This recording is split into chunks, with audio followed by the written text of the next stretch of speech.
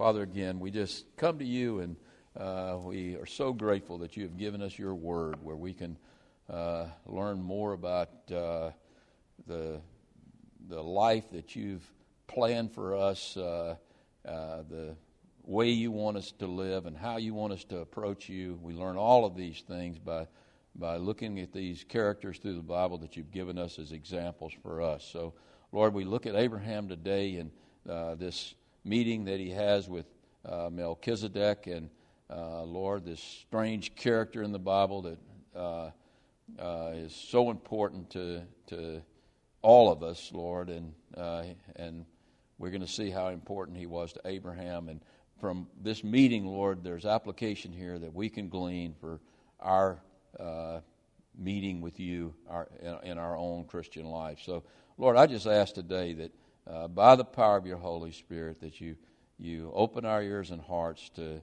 this great text, and Lord, that we get a greater vision of who you are through Jesus Christ. I just ask that in his precious name I pray. Amen. Okay, again, if you have your Bibles, turn to Genesis chapter 14. And before we get started, I wanted to be sure that to say a word to all the security team here today that you might want to be on alert today. I'll be going through some of these names in the Bible, and if I butcher some of these names, Brandon might get really excited and start laughing, and because I've given him a hard time on Wednesday night. So if he does make a scene, I want him removed from here immediately. He's a very big guy, so all of the security team will be needed for this mission that I've given you. But anyway, I'm going to try to get through these names, so we'll get through it somehow today. But anyway, in today's lesson, Abraham's going to be a very busy man, and he's going to have a very busy week as he sets out to rescue his nephew Lot. And when he's coming back from the rescue, he's going to be served dinner by a very special host. And we're going to be looking at that host here, that man named Melchizedek, here in just a few minutes. But first, let's set the scene. If you remember from last week's study, Abraham and Lot had parted ways, and Lot and his entourage had headed east towards the Jordanian plain, towards Sodom. And Abram had headed southwest to Hebron. And so when we come to Genesis chapter 14, a few years have passed, and Abram's still living in Hebron, and Sodom now is not just living on the outskirts. Lot is not just living on the outskirts of Sodom. He's actually moved into Sodom at this particular point. And so that's where we want to pick up as we come to chapter 14, beginning in verse number 1. So go there with me. And it says, "And it came to pass in the days of," watch this, Brandon, "Amraphel, king of Shemar, Arioch, king of Eleazar, Chedorlaomer, king of Elam, and Tidal, king of nations, that they made war with Bera, king of Sodom, Bersha, king of Gomorrah, Shinnah, king of Admah, Shemeber, king of Zeboim, and the king of Bela, that is Zor. And these joined together in the valley of Siddim, that is the Salt Sea." Now, hey, did y'all hear that? I think they were pretty close to right, Brandon, so you can't cheer at all. Now, here's what's happening here. Sometime before Lot moved down to Sodom, this coalition of 4 kings, and actually these kings weren't kings of nations, they were kings of city-states. They didn't really have nations as such at this point. So these 4 kings of these city-states that were located probably somewhere near Babylon and Assyria, they come from the north and they invade the Jordanian plain. And they make war with the 5 kings of the city-states there, these names that we just looked at. And they fight this great battle down in the valley of Siddim. And Moses notes for us here that the valley of Siddim later, after Sodom and Gomorrah were destroyed, became the Salt Sea. So he's writing past this story, so he knows that it's now the Salt Sea. And these kings from the north were victorious over these four kings from the north were victorious over these 5 kings in the Jordanian Valley. And so they turned these 4 kingdoms into vassal states. And they made them pay a tribute each year. And so these kings were actually serving these kings from the north. And they did so, if we see, go into verse number 4, for 12 years. They served Chedorlaomer. And in the 13th year, they rebelled. In the 14th year, Chedorlaomer, look at here, Brandon. Chedorlaomer, now I practiced that and practiced that. You're loving it, aren't you, Brandon? Look at him laughing. All right, elders, get him out of here right now. I've had enough. It's making me nervous because I knew you were going to enjoy this. I can't believe I can't pronounce his name now. Chedorlaomer, that's his name. And the kings that were with him came and they attacked the Rephaim and in Ashtoreth, Karnaim, and the Zuzim in Ham, and the Eman in Shaveth. I'm having a rough time. I can't see, first of all. You burnt my light out on Wednesday night. Kiriathaim and the Horites in the mountains of Seir, as far as El Paran, which is by the wilderness. Then they turned back and came to En Mishpath, that is Kadesh, and attacked all the country of the Amalekites and also the Amorites who dwelt in Hazezon Tamar. Wow, I got through that again. All right, now, here's what these kings are doing here. We'll quit joking here for a minute and look at the text. What their plan is to attack, first of all, the possible allies of these kings, these 5 kings in the Jordanian Valley. So what they do, they head to the west and they attack all of the little city-states in the west. Now, those city-states, if you look at some of these names, these are actually giants. This is the Rephaim and you see the Zuzim, which are just Zuzim here. You see the Emim. These are all, we'll see these later on as being giants, Canaanite giants. And so they go and first of all, they attack them in the west. And then they head south and they attack the Amalekites and the Amorites in the south. Now, what they're doing there is they're going to weaken these city-states so they can't come and help the 5 kings in the Jordanian Valley. And then after they've attacked them, then they come after the rebellious kings. And that's what we see beginning in verse number 8.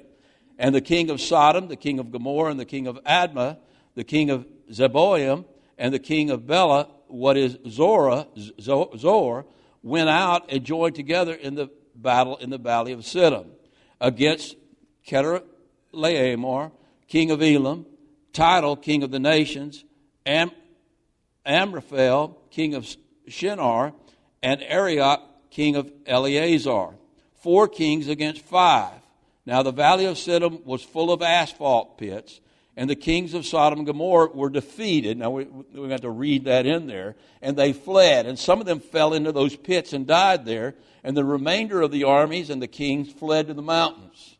Then they took all the goods of Sodom and Gomorrah and all their provisions, and they went their way. And so these 4 kings that come from the north have a great victory again over these 5 kings in the Jordanian Valley, and they rout the armies, and then they loot the cities in the Jordanian plain, and they take all of their possessions, and they enslave all of their inhabitants, and then they go their merry way, heading back up to the north, back to where they live.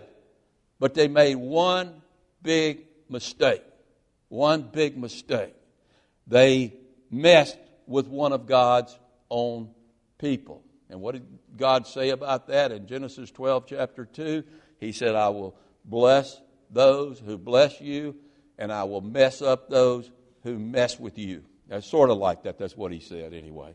He said, I'll curse those who curse you. So if you look at verse number 12, they've messed with one of God's own. So they also took Lot, Abram's brother, who now notice he's not dwelling towards Sodom. He was actually dwelling in Sodom at this point. And they took his goods and they departed. And so here is Lot now living in Sodom, but he's still a child of God. So the Lord's going to help him out. I mean, you would think maybe the Lord would just let him pay the price for his disobedience, but he lets him. He's going to send Abram out to help him, and that's what we see coming up, beginning in verse number 13. Then one who had escaped came and told Abram the Hebrew. Now, this is the first time we actually see the word Hebrew. We saw Eber earlier, and that's basically where the word Hebrew comes from. Eber can be pronounced Hebrew, or Hebrew can be pronounced Eber. So he's a descendant of Eber, who is in the line of Shem. So anyway, you have Abram the Hebrew, for he dwelt by the terebinth trees of Mamre, the Amorite, brother of Eshcol, and brother of Anar, and they were allies with Abram. So Abram gets the word now that his nephew's been captured by this coalition of 4 kings from the north. And so he readies his army, and he goes after his nephew Lot. Now, that's a pretty courageous thing to do. And it would be easy at this point to point a finger at Lot and say, hey, Lot got exactly what he deserved. Abraham certainly could have done that.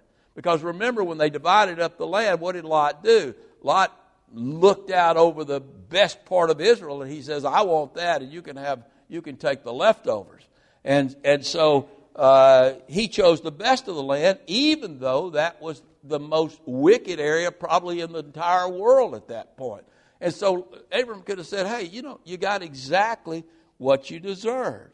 And here's what kind of is really kind of baffling about this whole situation. It looks to me like Lot had moved towards Sodom. I mean, he lusted Sodom with his eyes, and he moved towards Sodom, and now he's actually moved into Sodom. And Sodom was a very wicked city at this point, so wicked that later on we're going to see that entire Jordanian plain destroyed, and it's going to be turned into the Salt Sea. And so he's heading into enemy territory, and he's heading outside the hedge of protection of God.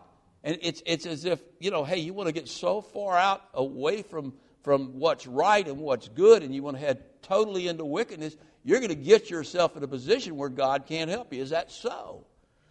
No, it's not so. I mean, look at Abraham. We just saw it a chapter or so ago when Abraham went down to Egypt, and he was totally out of God's will. He was ready to give his wife up to save his life and just let her live with Pharaoh the rest of her life as Pharaoh's wife. And he just threw her right under the bus. And he certainly was out of it. To me, he was supposedly out of God's hedge of protection, but he wasn't. God protected Abram, and he's going to protect Lot in the same way. But why? Why? Because Abram was righteous. That's why God protected him. Why was he righteous? Because of his faith, because of grace through faith. And that's the same position Lot was in. We're told in 2 Peter 2 chapter 7 that Lot was a righteous man. I mean, he's called righteous Lot. Now, I got to tell you, I've read Genesis several times, and I don't see much at all righteous about Lot. I don't know where he got that name, Righteous Lot, but let me tell you where he got that name. He got that name by grace that came through his faith. And so we're going to see Lot do some terrible things as we advance on in the book of Genesis. but God still is going to protect Lot. I mean, we're going to see him protect him when Sodom and Gomorrah are about to be destroyed. God's going to come himself. An angel of the Lord is going to come himself, and he's going to get Lot out of that city before it's destroyed. And so there's a lesson there. If you're a child of God, you might get yourself in a very difficult situation, but God's still watching over you in that situation. That's how gracious God is. All right, now look at verse number 14. And in verse number 14, it says, now when Abram heard that his brother was taken, notice what he calls him here. He calls him his brother. Now why is he his brother? He's his brother in the Lord. That's the way relationships advance for Christians. I mean, when you have your children, you think of your children as children up until a certain point. And then at some point, they actually become your if they're male, they become your brothers. If they're female, they become your sisters and brothers in the Lord. And that's exactly the way Abram saw Lot at this point. Now, when Lot heard that his brother was taken captive, he armed his 318 trained servants. Now, how were they trained? I mean, they were trained in battle, but how were they trained in battle? Well, you stop and think about where they were living.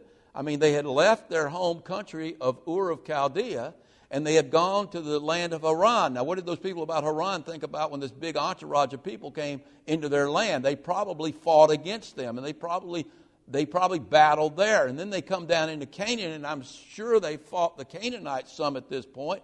And then they moved down to Hebron, and they fought with the people, the Amorites and the Amalekites down in that area. I'm certain they fought them. And so these are very well-trained warriors, but there's only 318 of them.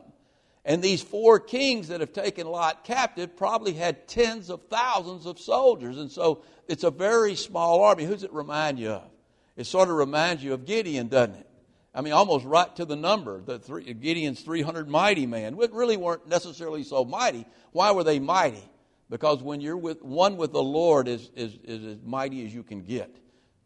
I mean, if God be for us, who can be against us? We are more than conquerors in Christ Jesus. So if you've got the Lord on your side, you don't even need 300 people. You're in good shape. And so Abram was in good shape. He could have won this battle by himself, but he thought he'd let his servants go along with him. So he takes these 318 mighty warriors and maybe a few of these Amorites, because they had battled with these kings earlier. And they had probably lost family members and had family members captured. And so they wanted to go too. And he's backed by the Lord. And so victory is a sure thing. And so they track these people down. We're looking to the next verse, or the last part of the verse we were just reading. He says he armed his 318 trained servants who were born in his own house. I mean, they were like his own children. And went in pursuit as far as Dan. Now, if you look at a map of Israel, Moses is speaking of Dan later on, how Dan was way up in the very northern part of Israel. And so, or the writer here was speaking of Dan, which is interesting because you wonder if maybe somebody else has changed this, because Dan was actually over on the west, and then later on when Dan moved all the way to the north. So this might have been a scribe later on that knew that this was the area near the Golan Heights, the very northern part of Israel, and so they interject here the tribe of Dan. The tribes don't even exist at this point, but he's talking about the furthest northern point of Israel, and they head there, and Abram's going to attack those four armies and all of those thousands of soldiers, and he's going to use the element of surprise and to confuse and defeat the enemy. And that's what we're going to see in the next few verses here. So he divided up his forces against them by night, and he and his servants attacked them, and they had a victory. I'm going to again interject a few words here. And these armies were scattered. And so Abram and his 300 men pursued them as far as Hobah, which is just north of Damascus. And so they go all the way into Assyria, and we know from Hebrews that they slaughter these four kings. So they have a great victory. Damascus isn't, but 30 or 40 miles from where Dan would have been. So that doesn't seem far to us, but it was a long way to travel on. I don't know if they were on horse or they were walking or whatever, but they pursue them all the way into Damascus. And so he brought back, and they have a great victory, and they slaughter these kings, and they bring back all the goods, and he also brought back his brother Lot and his goods, as well as the women, and as well as all of the people. Whenever the Lord gives you a victory, it is a complete victory. That's what we see here. I mean, he didn't lose anybody. He didn't lose anything. He got back absolutely everything they had taken, and he defeated these armies and scattered these armies, and he slaughtered these kings. If you're a child of God and God sends you into battle, you're going to have a complete victory. I'm reminded, you remember when David was hiding out in Ziklag, and he went up to fight against Saul, and the Philistine generals wouldn't let him fight, so he went back to Ziklag. And when he got back to Ziklag, as he came into Ziklag, he could see the whole city on fire, and they had been attacked by the Amalekites, and all their wives and all their children had been taken away. And David's men were so angry with him that he had gone up here with these Philistines, and he had risked the lives and property of all of these soldiers and their families, and that they were ready to kill David. And David strengthened himself in the Lord, and the Lord said, hey, go after him. And he went after him, and he recovered. He didn't recover some of them. He didn't recover some of his things. He recovered everything. And that's the kind of victory that the Lord gives us when we go to battle for the Lord. And so Abram here has a complete victory, an absolute complete victory. So he brought back all the goods and brought back his brother Lot and his goods, as well as the women and the people. And now he's coming back. And when he comes back, the word gets out that Abram's had this great victory. And they see this entourage of servants and all of these people that have been taken captive. They see them coming back into the land with all the goods that had been stolen. And so, hey, these kings that have been hiding out, they're coming out of hiding now. And that's what we see beginning in verse number 17. And the king of Sodom went out to meet him in the valley of Shaveh, that is the king's valley, after his return from the defeat of Chedorlaomer, and the kings who were with him.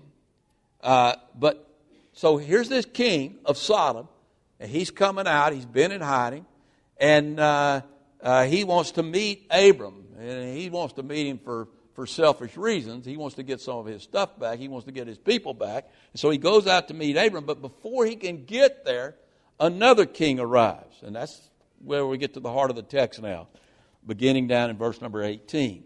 Then Melchizedek, king of Salem, brought out bread and wine. He was the priest of the God Most High, and he blessed him and said, Blessed be Abram of God Most High, possessor of heaven and earth. And notice how Abram is titled here. Abram of God Most High. What a great name. I mean, don't you want to be known as a person of the God Most High? As George of the God Most High, as Brandon of the God Most High, as Ken of the God Most High, as Lois of the God Most High. I mean, what a great name. If people saw us that way, how wonderful that would be. Possessor of the heaven and the earth. I mean, if you're of the God Most High, possessor of heaven and earth, you're in pretty good position, aren't you? And blessed be the God Most High, who has delivered your enemies into your hand. So here comes Melchizedek on the scene. I mean, to me, he's one of the most mysterious and important characters in the Bible. And it's interesting, if you look at this in the Hebrew, you see actually he has two names. Melchizedek, which means king of righteousness, and Melchshalom, which means king of peace. If you look at that literally in the Hebrew, it's actually two names. And I don't even know if it's a proper name. The translators give it a proper name, and they just transliterate the Hebrew Melchizedek, but then they don't give him the proper name of Melch-Shalom. But it's actually Melchizedek and Melch-Shalom. And so you have he has these two names that we're given, King of Righteousness, King of Peace. And not only is he a king, he's a priest of the God Most High. Now that's a pretty important position. And he's not just a priest, he's the priest of the God Most High. And he's going to bless Abraham with this great blessing. Now who is this guy? Who is he? We looked at this when we were in Hebrews not too long ago, but I think it's pretty easy to figure out who he is, and probably most of you know who he is before you even go here. But let's see if we can nail down exactly who this guy Melchizedek is. But we're going to need some more information. So go with me in your Bibles and go with me to the book of Hebrews. And we're not going to look at everything it has to say about Melchizedek here, but we want to look at beginning in chapter number 7, and we'll get some really interesting clues as to who Melchizedek is. Now, we're going to see some of the same clues that we saw in Genesis 14 repeated here, but let's just read this passage, and you should be able to figure out who he is. All right, he goes in verse number 7. It says, "For this Melchizedek," in verse number 1 of chapter 7, "For this Melchizedek, king of Salem, priest of the Most High God, who met Abraham, returning from the slaughter of the kings, and blessed him, in whom also Abraham gave a 10th part of all, everything he had, first being translated King of Righteousness, Melchizedek,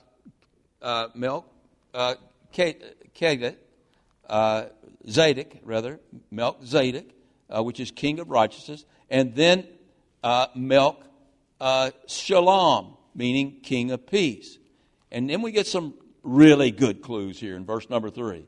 He's without father, without mother, without genealogy, having neither beginning of days nor end of life, but made like the Son of God. Now this causes a lot of people problems right here because it says like the Son of God. And he remains a priest continually. Now consider how great this man was. I mean, he's going to give you some idea of just how great he was. To whom even the great patriarch Abraham gave a 10th of his spoils. So he gives him a 10th of everything that he had made in that battle, and maybe even more. And indeed, those who are of the sons of Levi, who receive the priesthood, have a commandment to receive tithes from the people according to the law, that is, from their brethren, though they have come from the loins of Abraham. So basically, they're receiving tithes to give to Melchizedek. That's what he's saying there. But he whose genealogy is not derived from them received tithes from Abraham and blessed him who had the promises. Now, listen to what he says in verse number 7, and this is a truism here. He says, "Now beyond all contradiction, the lesser is blessed by the better." You know, that's why I'm very, very careful about blessing people, because I don't want people to think, hey, the reason I'm blessing you is because I'm better than you. Because he says here, beyond all contradiction, the lesser is blessed by the better. Here, mortal man received tithes, but there he received them of whom it is witnessed that he lives. So Abraham, this great father of faith, gave his tithes to Melchizedek. We'll see who Melchizedek is here in a minute. Even Levi, who receives tithes, also pays tithes through Abraham because they come from Abraham. So, but look at verse number 10. But he was still in the loins of his father when Melchizedek met him. And so, in effect, all tithes end up going to Melchizedek. All right, now, let's look at this list of clues we got right here. And you get them in Genesis 14, but we get them repeated here in chapter number 7 of Hebrews. So what I want to do is look at this list of clues that we're given right here, and then I want to look at the most common interpretations as to who Melchizedek is, and then what we want to do is just kind of figure out, I'll let you figure out for yourself just who this guy Melchizedek is. But from Genesis chapter 14 and from chapter 7 of Hebrews, we get these clues. First of all, looking back at the text. First of all, he is, looking at verse number 2, he is the king of righteousness. Now, that's as far as I got to go to figure out who this guy is. Where do I get my righteousness? From the most righteous one ever, the King of Kings and the Lord of Lords. He's the King of peace. Where does peace come from? The King of Kings and the Lord of Lords. The second thing that we get, or the third thing, however you want to look at it, is that he is the high priest of the God Most High. He is the priest of the God Most High. So that's the next clue we would get in Genesis 14, also here in chapter 7 of Hebrews. The next clue that we get in Genesis 14, you don't get it until down in verse number 7 in Hebrews chapter 7, but he blesses Abraham. Now you got to think about that a minute. Abraham's, to the Jews, the greatest man who ever lived. The greatest man who ever lived. They don't believe Jesus Christ is the greatest man who ever lived. So the fact he blesses Abraham tells us that he's greater than Abraham. And Abraham recognizes that he's greater than him, because the next clue that we get in Genesis chapter 14, and we get here in Hebrews chapter 7 too, is that Abraham gives Melchizedek a tenth of all he has. In other words, he gives a tithe to Melchizedek. Now, let's look at the clues we get here that are exclusively here in Hebrews chapter 7. The first clue, in verse number 3, look at verse number 3, he didn't have a father. He didn't have a mother. He's without genealogy. The fact that he's without genealogy means that he wasn't born into existence. He just has been there. He's always been there. And that brings us to the next clue that we get. He doesn't have a beginning of life in chapter 7, verse number 3. He won't have an end to life. In other words, he's immortal. Who's immortal? Only God is immortal. And that's why I kind of, when we advance on in this, I kind of wonder about people who give another identity to this man Melchizedek other than Jesus Christ, because only Jesus Christ is immortal. And if Melchizedek is another person, then you have another immortal God. You're bringing another God on the scene, and that's not possible. So again, I hate to give away the mystery here that he's Melchizedek is Jesus Christ, but then you get the problem area. The third clue that we're given right here in verse number 3, he's like the Son of God. Again, that causes people a lot of problems. All right, and then the next clue that we get in Hebrews is that in effect the Levites, including the high priest and Abraham, give tithes to him. He doesn't tithe. He receives tithes.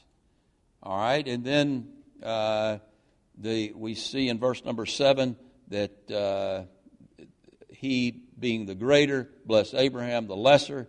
And you got to ask the question, how could anyone be greater than Abraham? Any human being be greater than Abraham? I mean, he was considered by many the greatest man who ever walked this earth. Not by us, but by many people. Now, let me give you the most common solutions as to the identity of Melchizedek. The first solution is that he's the king of Jerusalem. Well, it makes a little sense because Shalom, Jerusalem is Jehovah is peace. He's the you could see that might fit, but at this point, what was Jerusalem? It was a pagan city-state, and the king was a pagan king. So for me, it's impossible that he was the king of Jerusalem. He is the king of Jerusalem, but not the king of the earthly Jerusalem, but not at this point. He will be one day. The second most common interpretation, and this is the interpretation of most of the Jews, and that is that Melchizedek is Shem. You remember Shem, the son of Noah, and from Shem comes the Semites. Shem is the forefather of Abraham. Shem was still alive when Abraham had this great victory over these 5 kings, or these 4 kings rather.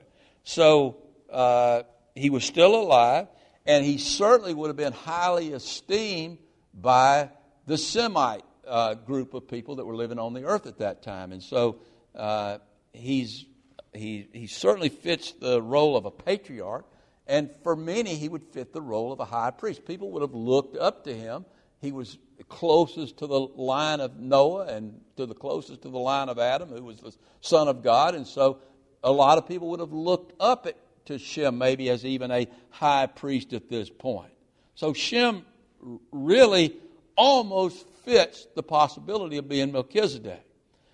The third possibility is that Melchizedek was an angel, greater than even Michael the archangel, and certainly based upon all of these qualifications we see right here, he would have had to have been greater than Michael the archangel. So some people see him as an angel.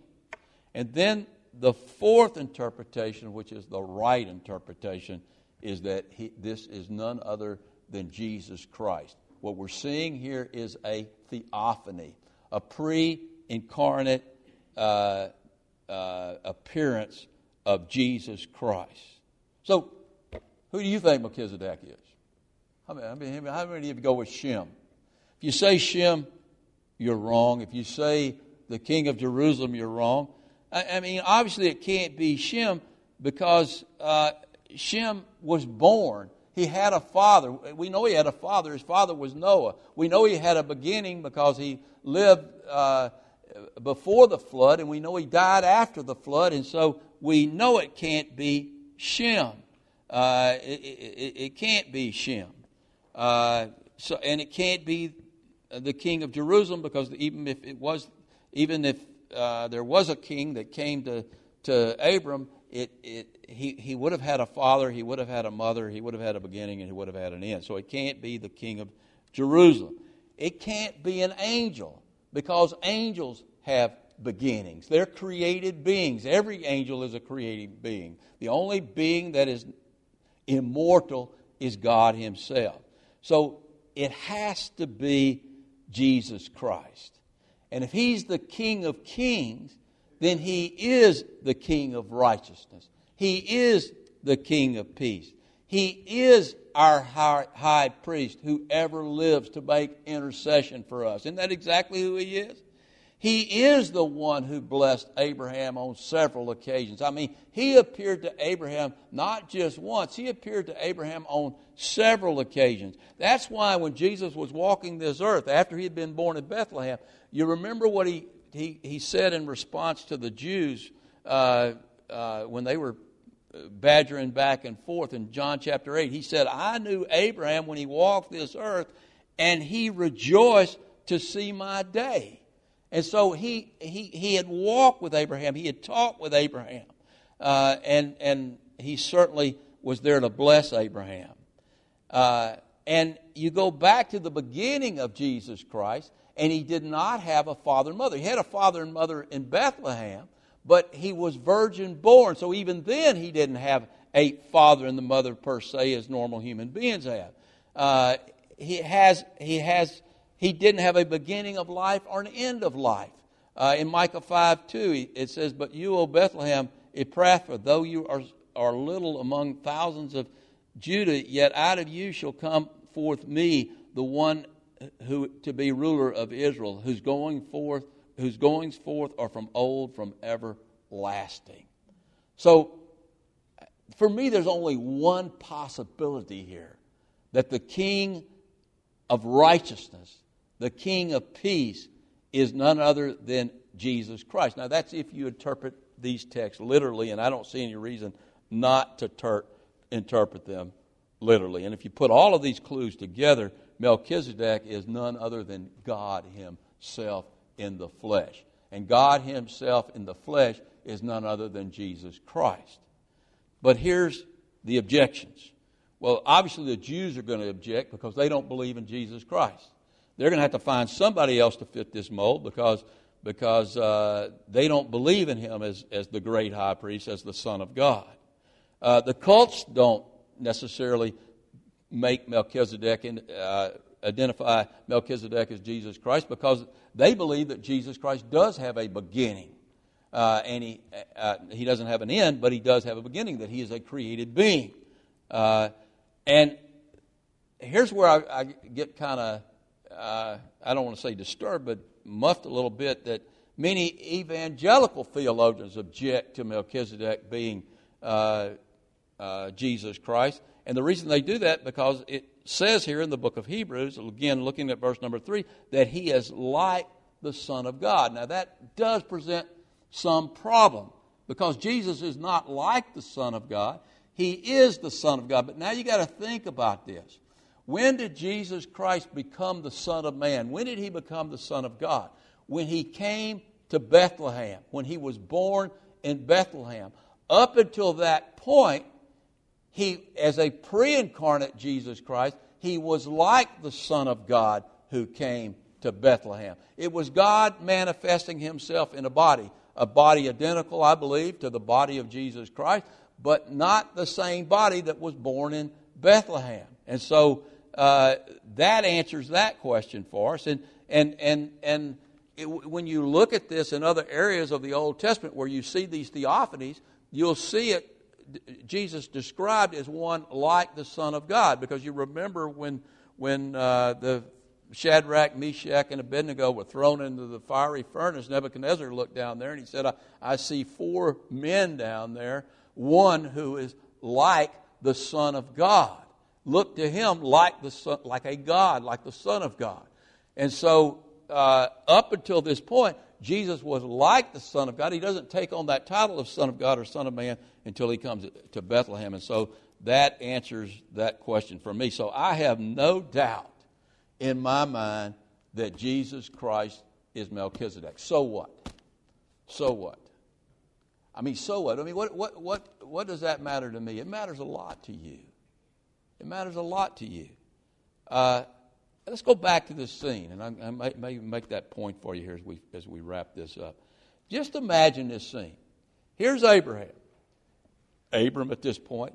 He's returned from this great victory over these 4 kings. He's recovered all the loot. He's recovered Lot. I mean, he's done exactly what I think God had called him to do. But Abraham knows, he's wise. He knows that it wasn't him and his 318 servants that got this victory. That it wasn't his power or his might, that it was the power, that this victory came by the power of the Lord. And so he's coming back, and he knows that the Lord has given him this victory. And then here comes the king of Sodom coming out of the mountains, and I don't know if he knows he's coming or not. But before he gets there, Melchizedek arrives. I mean, Melchizedek, one like the Son of God, God himself, the pre-incarnate Jesus Christ, the great high priest, the commander of the armies of the Lord. I mean, he comes to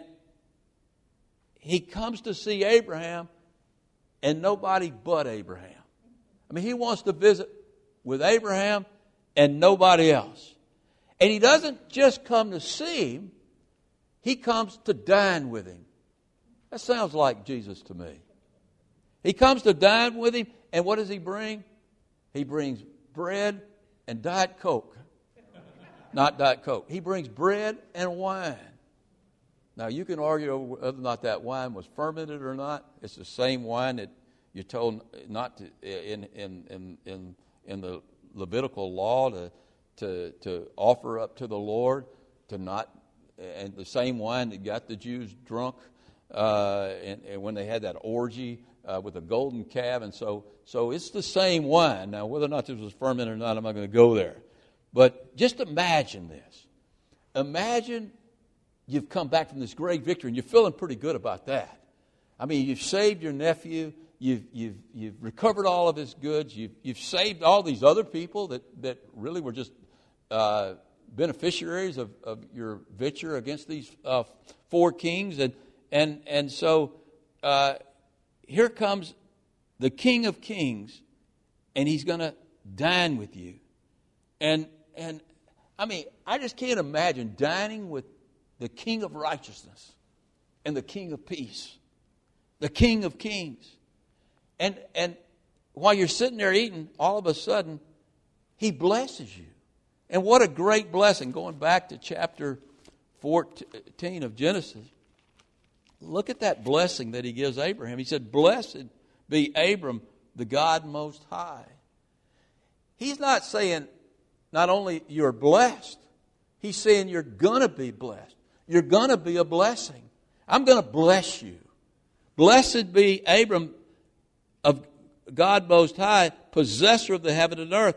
And blessed be the God Most High, who has delivered your enemies into your hand. I mean, God gave you this victory, Abram, and Abraham knew that. And what does Abraham do? I mean, he is so overwhelmed with joy and gratitude. You know what he does? With a cheerful and grateful heart, he gives a tenth of all his spoils. Really, literally all he has to the Lord. And here's where a lot of people go wrong. They run to this passage and they say, this is the law that was established by Abraham for tithing. Man, you're really missing this if you see this as a law. Abraham wasn't establishing a law here. He was establishing a standard for giving. A standard for giving to the Lord, giving that comes from people who love the Lord and are grateful to the Lord and care for the Lord. They're going to give. They're going to give a tenth of what they have. They're going to give a tenth of all they have. They're going to give a tenth of their money. They're going to give a tenth of their time. And then the Lord leaves Abram all alone. And along comes the king of Sodom. Now, imagine that. You're with the King of Kings, and then all of a sudden, here comes the king of Sodom. Imagine that you're with Jesus Christ 1 minute, and then the next minute, Donald Trump comes to your house to eat. I got to tell you, Donald Trump wouldn't impress me very much after seeing the King of Kings and the Lord of Lords. He didn't impress me much as it is, but he wouldn't impress me much at all. I mean, to just have had this visit. And so here comes this king of Sodom. He comes out of his hiding like a rat coming out of a dark hole. And he still thinks he's something. I mean, there's no doubt he was a proud, arrogant man. But, I mean, human kings lose their luster when you've been with the King of Kings. You know, some people have asked, how could a relatively unknown prophet like Elijah storm into the palace of Ahab and say, there's going to be a drought for 3 years? Let me tell you how Elijah could do that. Elijah could do that because Elijah spent most of his time in the presence of the King of Kings and Lord of Lords. And when you're in the presence of the King of Kings and Lord of Lords, men like Ahab are nothing more than worms in your sight. Didn't bother him a bit to go into Ahab's presence and pronounce that drought. So here comes the king of Sodom, and let's read on and let's see what happens here. It says in verse 21, now the king of Sodom said to Abram, give me the persons, literally the souls. You know, a lot of people see the king of Sodom as a type of the devil. And here's what the devil's really concerned about. He's not concerned about what you have. He's concerned about getting your soul. And he uses material things to steal your soul away. But here's the king of Sodom, and he says to Abraham, he says, give me the souls and you can take the goods for the loot for yourself. And Abram said to the king of Sodom, hey, you're too late. I just had dinner with the King of Kings. And I've raised my hand to the Lord, God Most High, the possessor of heaven and earth. And I've had dinner with him, and I've raised my hand, and I've sworn to the Lord that I will take nothing from a thread to a sandal strap, and that I will not take anything that is yours, lest you say, I have made Abram rich. Because it's not you who makes me rich. It's the Lord who makes me rich. And anything I have of value, every good and perfect gift comes from the Lord of heaven, the Lord of lights. And so I don't care what you want to give me. You're not going to impress me with that. You can keep it all. Now, contrast that to just a few years earlier. Abram had gone down to Egypt, and he had gotten out of the will of God. He had pawned off his wife to Pharaoh, and Pharaoh had given him this great dowry. And then when the Lord comes to Pharaoh and scares Pharaoh half to death, Pharaoh says, hey, what did you lie to me for? Tell me your wife was your sister. I want you to get out of here and take everything I gave you with you. You know, you see this change starting to happen in Abraham's heart as the more and more he's with the Lord. I mean, he didn't say to Pharaoh, no, you keep it all. I only take things from the Lord. No, now he's full of the Spirit. He's full of the Spirit because of why? Because he's been with the great high priest. Because he spent time with the Lord. And now he says, hey, you keep all of this stuff. I don't want this stuff. I only want the things that the Lord wants to give me. Have you ever come to that point in your life where all you want are the things that God wants to give you? Boy, that is a great place to be. And he goes on and he says, except, a few exceptions here, except only what the young men have eaten, and the portion the man who went with me, Aner, Eshcol, and Mamre, let them take their portion. In other words, they haven't made this oath. They've had a victory too, so let them and whoever came with them, let them keep what they made. I don't want any of the stuff. We ate some food and provisions along the way. We killed some cattle to feed the army, so that stuff's gone, and I'm not going to give that back to you. But the rest of this stuff, you can have it. I don't want it. Now, here's what's interesting to me. Now, we're done with this chapter. Where's Lot?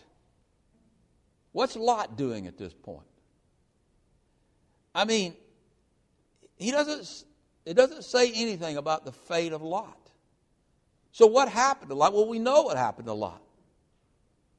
And Abraham doesn't say anything about the fate of Lot. Abraham didn't say, well, okay, I want, you can have all of the goods and all of the loot and all of the souls, but you can't have Lot. He's my nephew. I want him and his family and his servants, and I want to take them back with me. But Abraham doesn't say that, does he? Because he's given Lot a choice to make. Lot, you can go with me. That's a possibility. And after what you've been through, I would think you would want to go with me.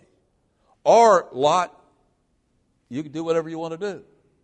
What does Lot choose to do? Well, we're not told here, but we know what he chooses to do from the rest of the book of Genesis. He chooses to go back to Sodom. Righteous Lot chooses to go back to Sodom. Now, what a contrast you got right here. And both of these are men of God. They're both men of faith. They're both righteous in God's eyes.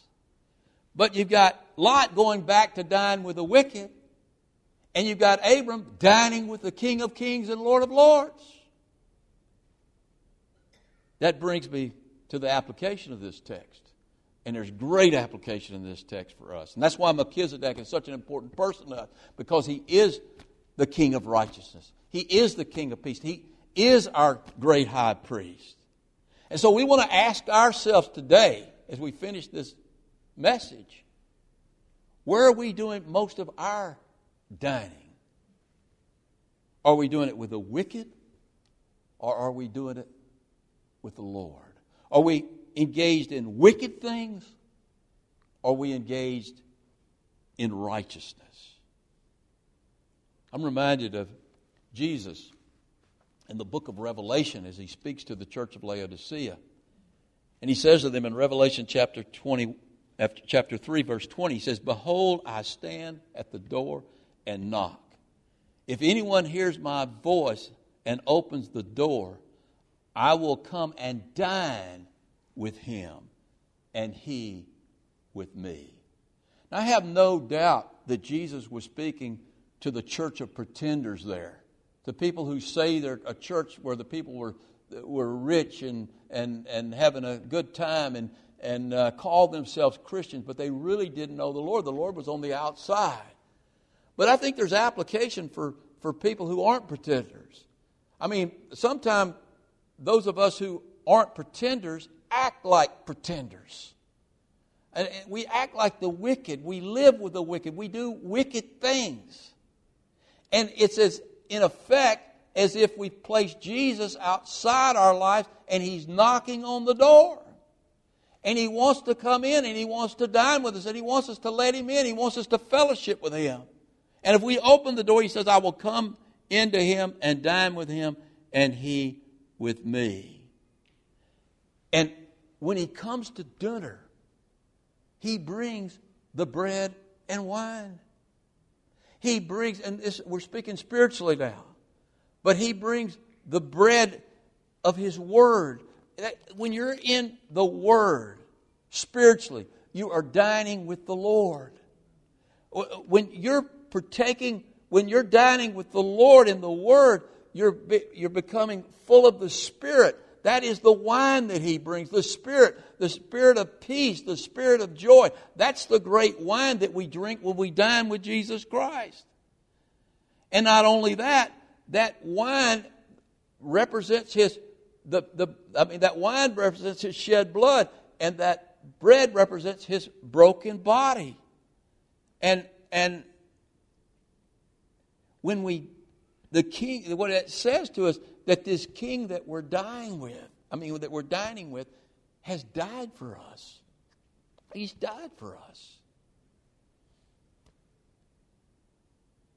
And when we're dining with the Lord on a regular basis, when we're with the Lord on a regular basis, He's going to bless us. He's going to bless us. Maybe not materially, but He's going to bless us spiritually.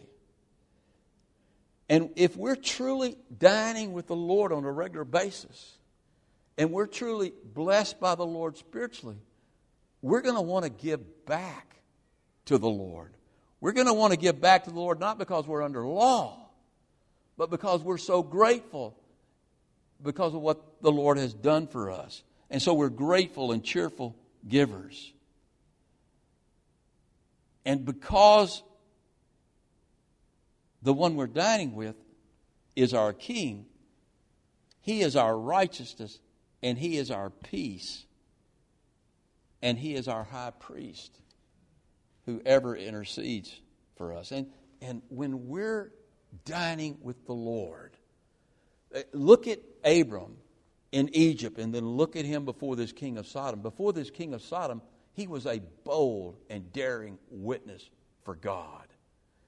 That's the only way you and I can be bold and daring witnesses for God, is when we are dining on a regular basis with the King of Kings and the Lord of Lords.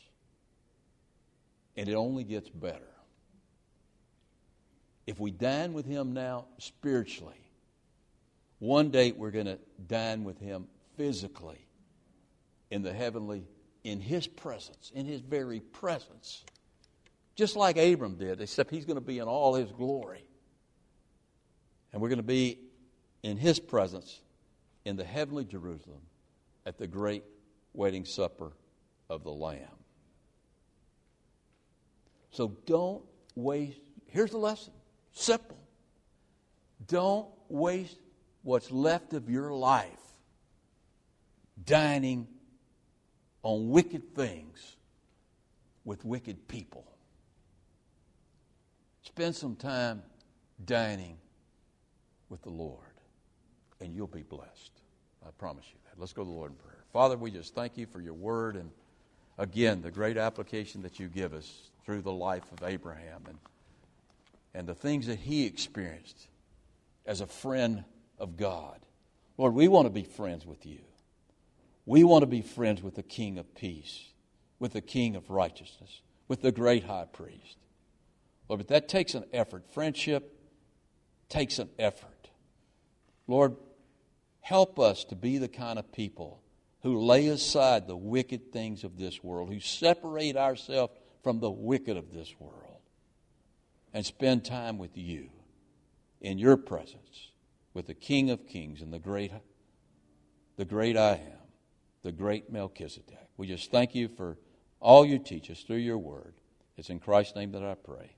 Amen.